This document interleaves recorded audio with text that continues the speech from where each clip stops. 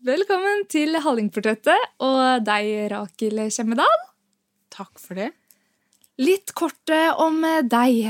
Alder? Alder 36. Bosted? Ål. Yrke? Yrke. Nå jobber jeg med prosjektet Gullet i dritten i Selvhjelp Norge. Markedsfører dem. Yes. Og utdanning? Det prosesstekniker, da. Prosesstekniker, ja. Ja. Oi, hva gjør en prosesstekniker? Den sitter i et kontrollrom og tar imot alarmer fra fabrikken. Kontrollerer, sjekker over om alt er som det skal. Det var litt underlig da, for når jeg kom opp til Hallingdal så ville ikke jeg jobbe som det, og jobbe med nattskift og så videre. Så jeg dumpa inn på hotellbransjen. Ønsker gjester hjertelig velkommen til hotell og gi dem en varm kaffekopp. Helst gratis. Det var noe av det beste jeg visste, å gi dem en kjempeopplevelse der. Men det er jo mye av det jeg gjør nå, i hvert fall med det prosjektet jeg også har ved siden av dette her Gull i dritten, så har jeg et Trygg Mamma-prosjekt. Og der er det jo egentlig det samme, bare at det handler om mennesker. Jeg ser noe som ikke er så greit å ta tak i heller for det offentlige. Mye de ikke fanger opp, de har ikke lange nok armer, og da ønsker jeg å ha Trygg Mamma som et supplement til det offentlige, hvor vi kan gi det et annet tilbud, og da også ta imot alarmer, egentlig. Og ja, om ikke vi skal ut, så kan vi i hvert fall snakke med de og være der for de, da. De mammaene som trenger bare noen å snakke med, faktisk. Og det samme med Gullet i dritten. Der har jeg jo fått en del henvendelser, i og med at noen kjenner meg fra enten barnehagen, ikke sant, eller skole, klasser, hvor det er mange som stiller spørsmål til egentlig hva er den podcasten, hvorfor? Og så begynner de å snakke om sine ting. Det synes jeg er litt artig. For da har vi jo klart det. Da har vi jo senket terskelen for å prate om det vi alle står i. Litt forskjellig dritt på en måte, men det handler om hvordan man tar det. Men det er ikke så lett å vite når man står midt oppi det, hvordan man skal ta det, og det er jo en litt lengre prosess, og da er det gull å kunne snakke med hverandre. Så vi har fått noen sånne spørsmål i ettertid, men selvhjelpsgrupper er jo litt, det ordet er jo litt sånn stigmatiserende, holdt på å si. Det er ikke, jeg kjente i hvert fall på det når jeg hørte det, at der har ikke jeg noe å gjøre, liksom. Sitte der og snakke om mine problemer, og har jeg så mange problemer egentlig? Jeg har det jo egentlig veldig bra. Mens det handler jo egentlig bare om å møte mennesker, og veldig interessant da, å høre om andres erfaringer rundt forskjellige situasjoner. Det kan jo være alt fra å miste mammaen sin i kreft, til at du er pårørende til rus. Men også helt sånne hverdagslige ting. Det å bli mamma, for eksempel, da. Det vender jo livet opp ned. Og det er jo klart at barselgruppene er for en grunn, og når de ikke kunne treffes, så er det fint at vi har digitale plattformer. Og i dag har vi jo egentlig veldig mange forskjellige plattformer og mange organisasjoner som ønsker å hjelpe, og som ønsker å strekke ut en litt lengre hånd enn det offentlige kan. Men det kan vi også samle på denne podcasten, da. Alle disse foreningene, hva er det dere gjør? Ja, nei, det har vært en interessant reise for meg, som egentlig ikke, ja, jeg er ikke noen fagperson og kan ikke så mye innen helse, men det har vært veldig interessant å lære hva de forskjellige jobber med, og så mange fine folk med så mange fine, eller sterke bakgrunner. Ja, for vi kan jo fortelle litt generelt om denne podcasten da, og programmet. Gullet i dritten er da titelen, og det er et samarbeid mellom deg, Radio Hallingdal og Selvhjelp Norge. Og da er det en podcast/program som kommer ut en gang i uka. Lørdager klokka 20.00 så sendes det på Radio Hallingdal. Eller så finner man det også som podcast på selvhjelpnorge.no. Riktig. Og på radiohallingdal.no også. Og der er jo du programleder, prater med forskjellige folk hver uke. Og som du nevner, altså, alle disse artige og bra personene du har pratet med. Hvor har du funnet disse her? Ja, det jo litt interessant at du spør om, fordi det startet jo egentlig med at jeg var med Trygg Mamma-prosjektet mitt i innovasjonsprogrammet, og begynte å leite etter folk som skulle, skape Trygg Mamma, da, rett og slett. Og det var sånn jeg kom i kontakt med Selvhjelp Norge, og tenkte bare, hvorfor ikke dere mer markedsført? Jo, vi har noen brosjyrer og noen lapper i postkassen. Det funker ikke, sier jeg. Ikke for meg i hvert fall. Og målgruppa jo vi. Det skal jo gjelde alle. Deg og meg, liksom. Og da funket ikke det, så hva det som funker for deg, Rakel? Så podcast, for eksempel. Ja, men da kan du ta den. Nei, det kan jeg ikke. Jo da, så det var litt spennende start egentlig der. Og i og med at jeg i den prosessen med Trygg Mamma-prosjektet mitt, jeg leita jo egentlig etter folk, men jeg var veldig nysgjerrig. Hva driver du med? Og stilling har du innenfor det offentlige? Hvorfor du så engasjert i dette, og hvem du, liksom? Så jeg ble veldig interessert og nysgjerrig på mennesker. Så egentlig så driver jeg og samler på mennesker og historier. Så det kom veldig godt med i Gull i dritten. Alle de jeg kjenner. Men jeg har jo også hele Selvhjelp Norge som snakker sammen, ikke sant? Og som vet om å ha kontakter, som har kontaktet dem igjen tidligere, og har historier som de vet gull å dele, da. Og det egentlig sånn, for jeg får jo bare noen navn noen ganger, og bare ta kontakt med dem. Og da det bare å plukke opp telefonen. Hvem du? Hvorfor du engasjert i det arbeidet her, sant? Så får vi en kjempefin dialog.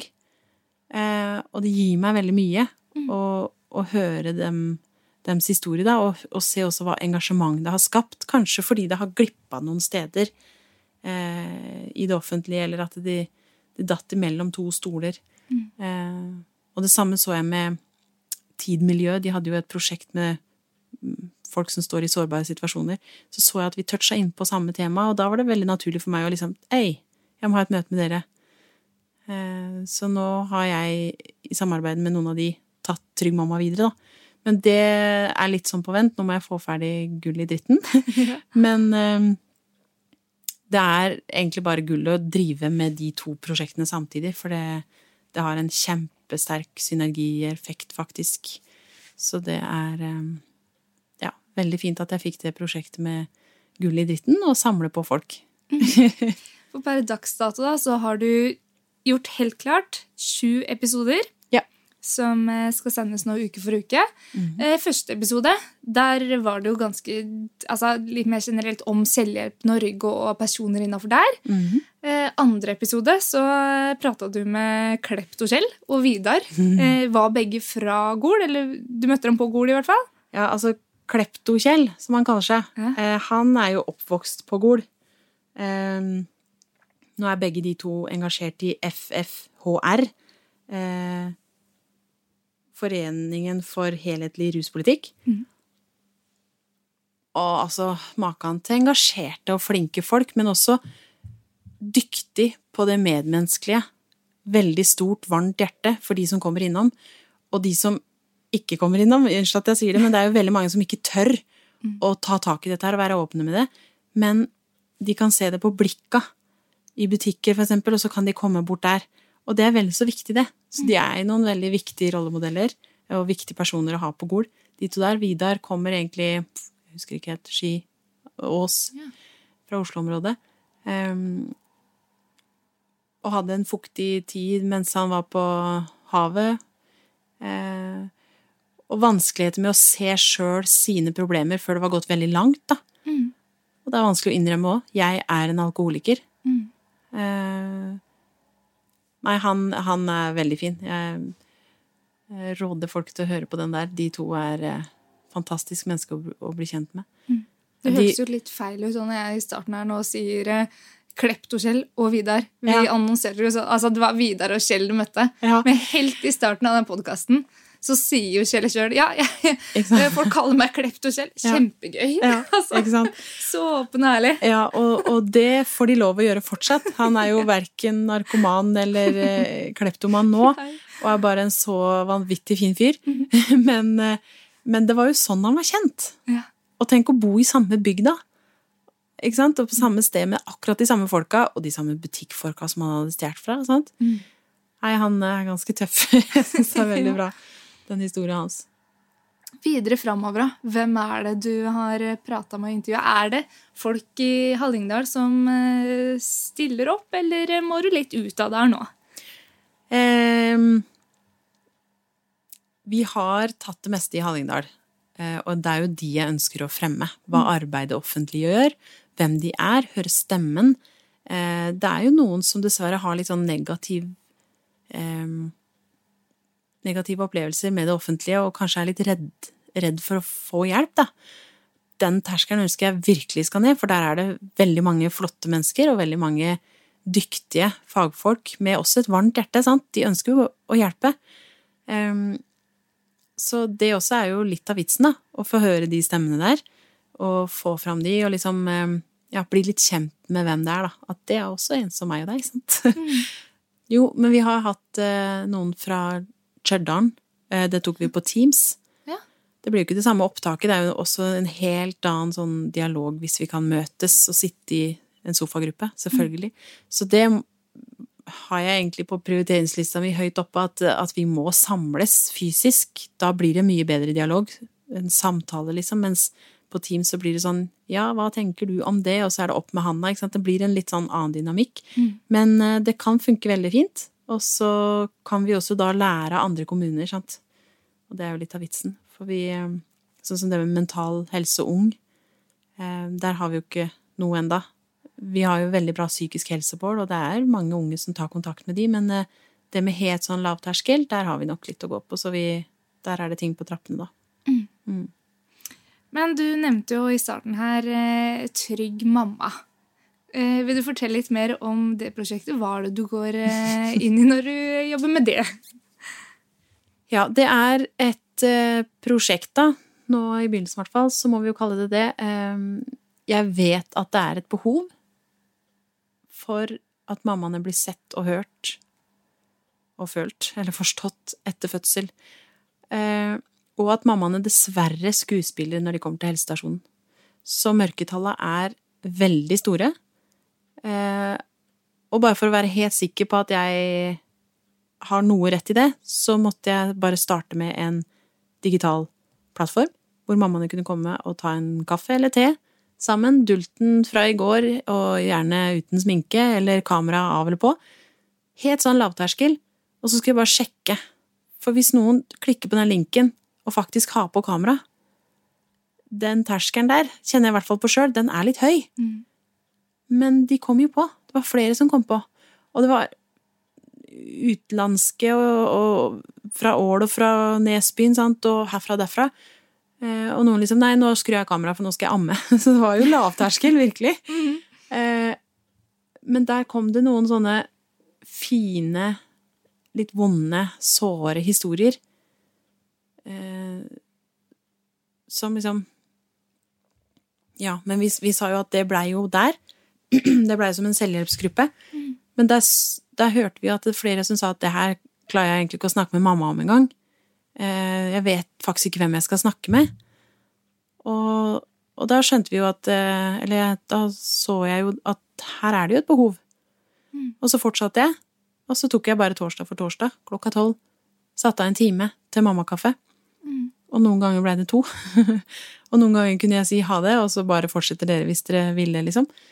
For det var jo egentlig ikke meg, det var jo, jeg ønsket bare en link, sånn at de skulle få snakke sammen, og møte hverandre. Og det var det virkelig behov for, og der delte de en del ting som var vanskelig å snakke om andre plasser. Men der ville jeg jo veldig gjerne ha med det offentlige også. Så jeg hyret inn en fra psykisk helse, og en gang en psykolog fra fra Hemsedal. Og så var det en jordmor fra Hemsedal med der en gang. Bare for liksom om mammaene har noen spørsmål. Og da også sier de jo også at terskelen veldig høy for å stille de mest vanligste spørsmålene. Og så situasjonen ganske lik at noen har det jo veldig heftig så klart, men det helt vanlig å kjenne seg gørr sliten etter en fødsel.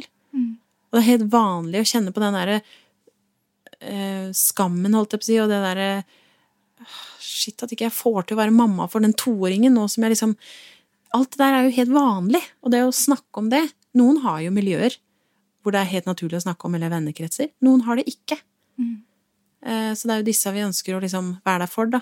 Men vi ser jo også de som har trygge familier rundt seg. De har behov for å prate med noen andre og bli hørt. Når du nevner at de ikke helt ærlige da, på helsestasjonen og sånn, for eksempel. Nå har ikke jeg unger selv, så jeg vet jo ikke noe om dette her, på en måte, men jeg ser liksom for meg at når man tar med ungen på helsestasjonen på sjekk der, så det ungen også som prioriteres kanskje, ikke så mye hvordan har foreldre det og mammaene det. Det litt riktig på en måte? Og at det nok mange som føler det sånn. Ja, det mange som føler det sånn. Det jo ikke sånn helsestasjonen ønsker å opptre overhodet. Virkelig ikke. Men de har jo et tidsskjema, på en måte. Og så har de samme spørsmålene som de stiller alle, og det et skjema. Og dette her catcher jo mammaen at hvor mye plass det for meg her? Etter de har snakket om hvor stort det hodet til den babyen var, og hvor lange beina hadde blitt, og så videre. Så det i hvert fall mange mammaer som har sagt at det vanskelig for meg å si hvordan jeg egentlig har det når det 10 minutter igjen av samtalen, og jeg vet at en annen mor står på utsida og venter.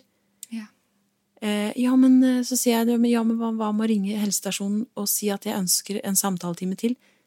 Nei, det orker jeg faktisk ikke. For all den energien jeg har brukt for å komme meg opp til helsestasjonen og si ja, det jeg har klart å si, det mer enn nok for en måned og 2. Og det jo veldig leit at det ikke kommer til helsestasjonen. Det jo egentlig ikke helsestasjonen sin feil på noen som helst måte. Jeg hadde jo veldig god opplevelse når jeg kom til helsestasjonen, følte meg veldig ivaretatt. Men det var ting som jeg kjente på at det kan jeg vel ikke snakke om, eller spørre om. Det blir vel for drøyt. Og så skuespilte jeg overfor meg selv. Så jeg skjønte jo ikke før et år etterpå at dette her har jo vært alvorlig gærent. Her burde du hatt hjelp. Enda jeg hadde veldig flotte mennesker, fagpersoner også rundt meg.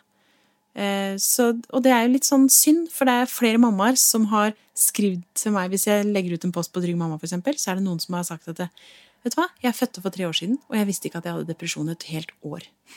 Den ga seg ikke før jeg var ute i jobb. Og det så grusomt for meg å tenke på nå, og at vi liksom, meg og mannen min ikke fikk vært åpen om det, og fikk hjelp til det. Så tusen takk for det du gjør, liksom. Og det liksom, ja, se her, ja. De vet jo ikke at de har det, før gjerne etterpå. Så nei, det å snakke sammen gull, og de her selvhjelpsgruppene, derfor jeg mener at det går veldig sånn i hverandre. Jeg føler at det veldig sånn, ja, gull å drive med det, gull i dritten holdt jeg på å si, gull å drive med selvhjelpsgrupper og fronte det, fordi at det jo mye av det samme. Snakk om det. Men Trygg Mamma da, som du har startet opp nå, den startet jo da digital med at de logget da inn på det forumet du laget. Nå når det blir muligheter for å møtes igjen, har du tenkt liksom noe mer på det? Skal du ta det ut fra den digitale verden, eller kommer du til å holde deg digitalt? Jeg ser at vi trenger begge deler. Noen har faktisk ikke sjans til å ta seg så mye sammen og møte opp fysisk og se andre mennesker med den fine vogna og den kule jakka. Noen har sosial angst, og ja, noen klarer å skuespille og møte opp også, men den terskelen kan være høyere å møte opp fysisk.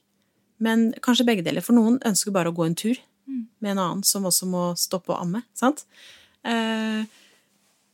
Så jeg tenker at begge deler. Men jeg skulle jo helst hatt en stue, sant? Med litt varme i peisen og gratis kaffe til de og sånn. Vi får se hva det blir. Nå har vi noen søknader inne, og så får vi bare krysse fingra, så får vi noe svar i desember. Ja, spennende. Men tilbake igjen da, til gullet i dritten. Hvordan kom du på dette? Var det da under første møte med Selvhjelp Norge, eller hadde du gått og tenkt på det litt før også, at du ville dra fram de som ikke hadde det like bra i samfunnet, og hvor de kunne få hjelp?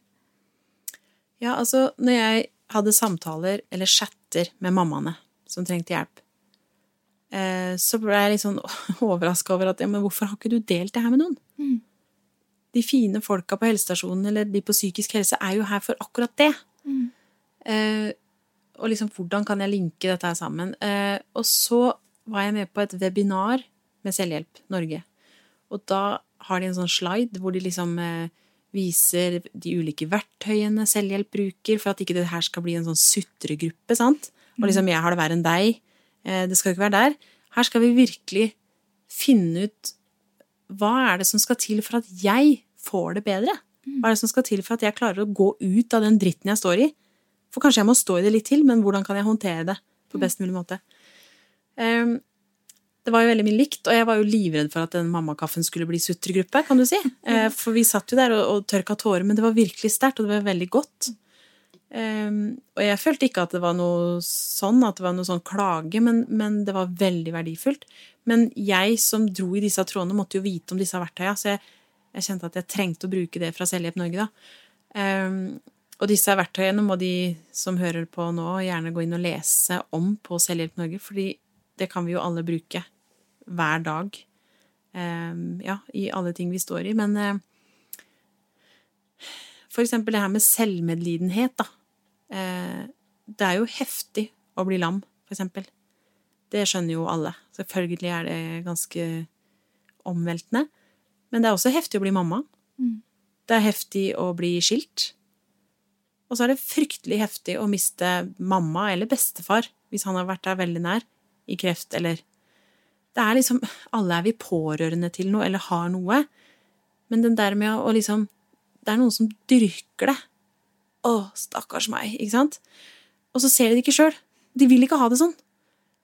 Men i en sånn gruppe så blir sånne ting litt sånn plukket fra hverandre. Liksom, nei, nå klager jeg mye, og da det jo best at det kommer fra den det gjelder, enn at en annen sier at slutt å sutre, for det vil den ikke gjøre. Det må komme innafra, og de må finne ressursene i seg selv for å liksom, ja, klare det. Akkurat som en rusmisbruker da. Han må jo si at nå jeg drittlei. Nå det faktisk slutt. Jeg skal ikke ha en dråpe alkohol til. Det må han si. Ingen andre rundt kan si det. Da kan det jo bli verre. Men da ser vi jo at det sitter mange rundt som både åpne om problemene sine, men også kanskje folk som har behov for å få prate et sted, eller trenger å lytte til andres problemer. Yes. Vet du, det litt artig at du sier, fordi at det å høre en snakke om sine ting, om det bare stort eller smått, spiller ingen rolle hva det det åpner en luke som ikke de visste burde åpnes. Sånn som når jeg startet det med Trygg Mamma, og bare la ut en historie av en jordmor som sa at til torsdag jeg på, og spør gjerne om, altså temaet var amming da, men spør gjerne, ha klar noen spørsmål hvis dere trenger svar på et eller annet. Da det en eldre dame jeg møter på Ål, 2 faktisk, som kommer bort til meg, det du som driver den mammakaffen? Ja, ja. Ja, og så tenkte jeg, 60-70 år, ja. Vet du hva? Altså, det jo så viktig, og det å kunne ha en arena og snakke om fødsel, og det som har skjedd etterpå, noe som så vanlig, og liksom, hun var helt der da. Ja, og så begynte hun å snakke om sin fødsel. Så tenkte jeg bare, ja, skal vi sette en halvtime til dette her? Og vi sto vel en time og pratet. Så jeg tenker bare, ja, selvfølgelig har folk behov for å prate. Så det der å få vekk det stigma, og liksom bare, ja, hva selvhjelpsgruppe? Det egentlig bare folk som setter seg ned i en sofa og bare slapper av med en kaffekopp, og prater om livet. Ja. Så enkelt. Sant. Hvis det sitter folk rundt om hjemme nå da, i sofaen, og har en kaffekopp foran seg, så skal de sette på noe musikk. Har du et tips? Hva hadde du satt på? Ja, kanskje den Har du fyr? Den synes jeg veldig fin. Ja. Det alltid lys i en eller annen lykt. Man må bare leite litt. Ja, sant. Nei, men da hører vi på den. Nå har du fått snakket litt om prosjektet du holder på med om dagen, men litt mer om deg personlig da.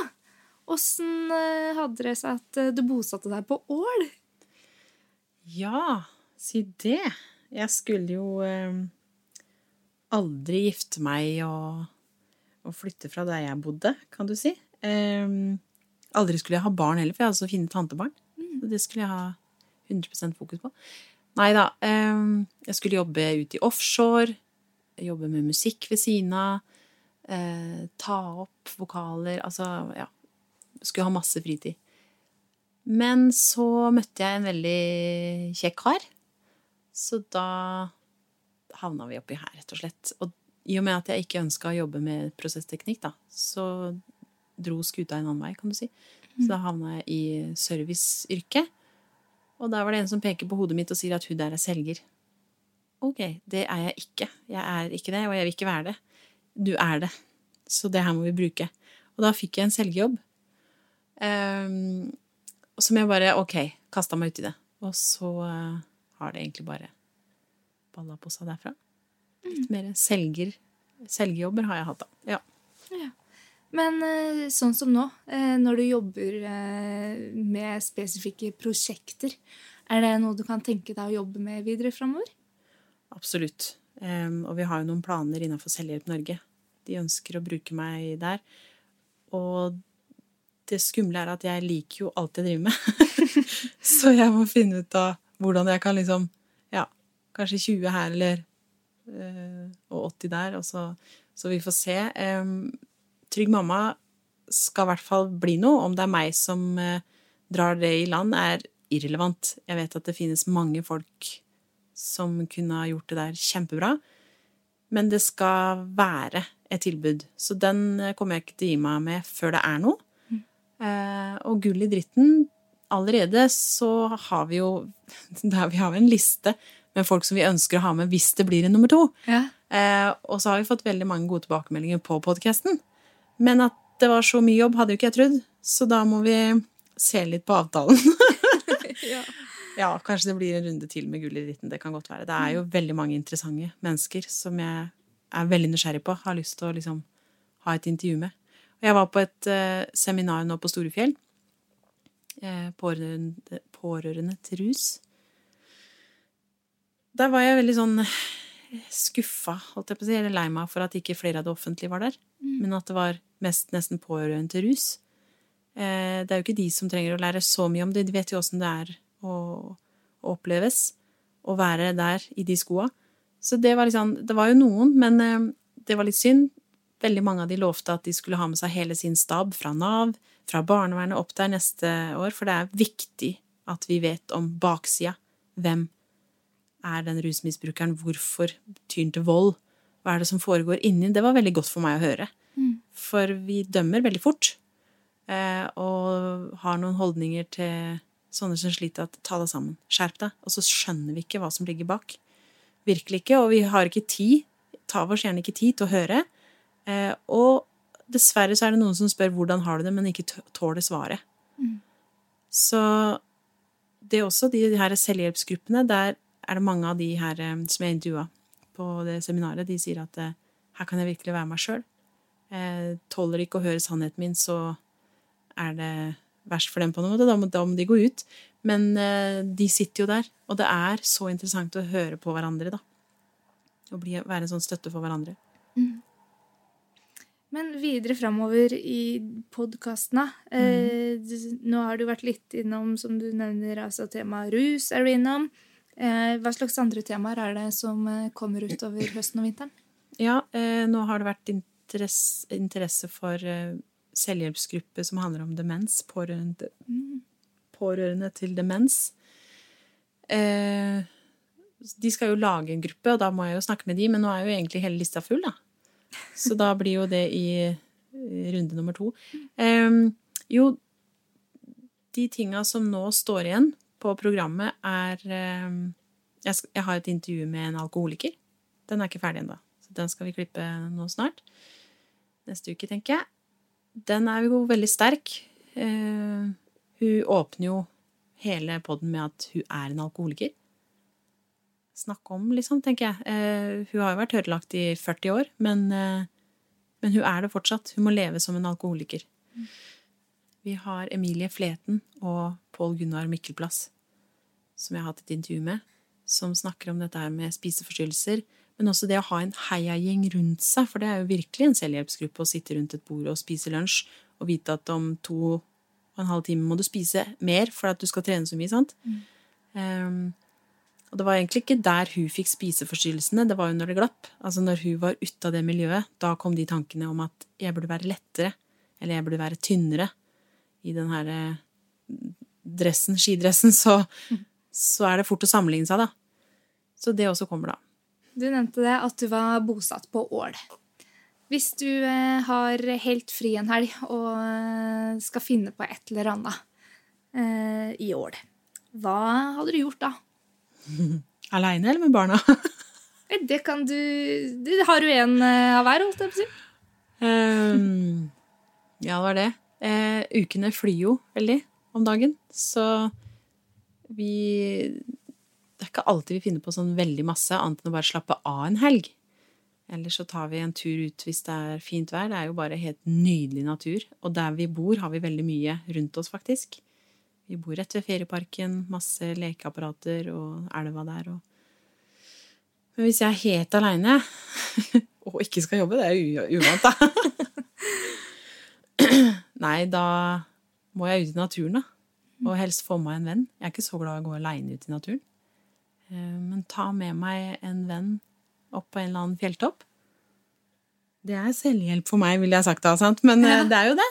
Det er jo det. Det gir meg veldig mye energi. Eller høre en podcast og bare gå en lang, lang tur. 2 timer kan jeg gå da. Det er helt nydelig. Har du et turtips i Ål kommune? Nei, jeg går langs elva. Elvelangs. Ja, absolutt. Det må jo alle oppleve, virkelig. Og der kan du gå langt. Der er det kjempefint. Og nå må du bare ha lue på, for det er jo litt isluft ved elva der. Der er det blitt helt magisk, og til vinteren så brøyter de opp, prepper de løyper der og greier. Så der må du komme og se. Nei, men så bra. Tusen takk for at du stilte opp, Rakel Kjemdal. Vi gleder oss til å høre podcasten og programmet Gullet i dritten nå i høst og videre utover vinteren. Helt avslutningsvis, har du en låt du hører mye på om dagen? Jo, da kan de høre på Fight Song, de som vil. Den liker jeg veldig godt, Fight Song av Rachel Platten. Du har hørt en podcast fra Radio Hallingdal.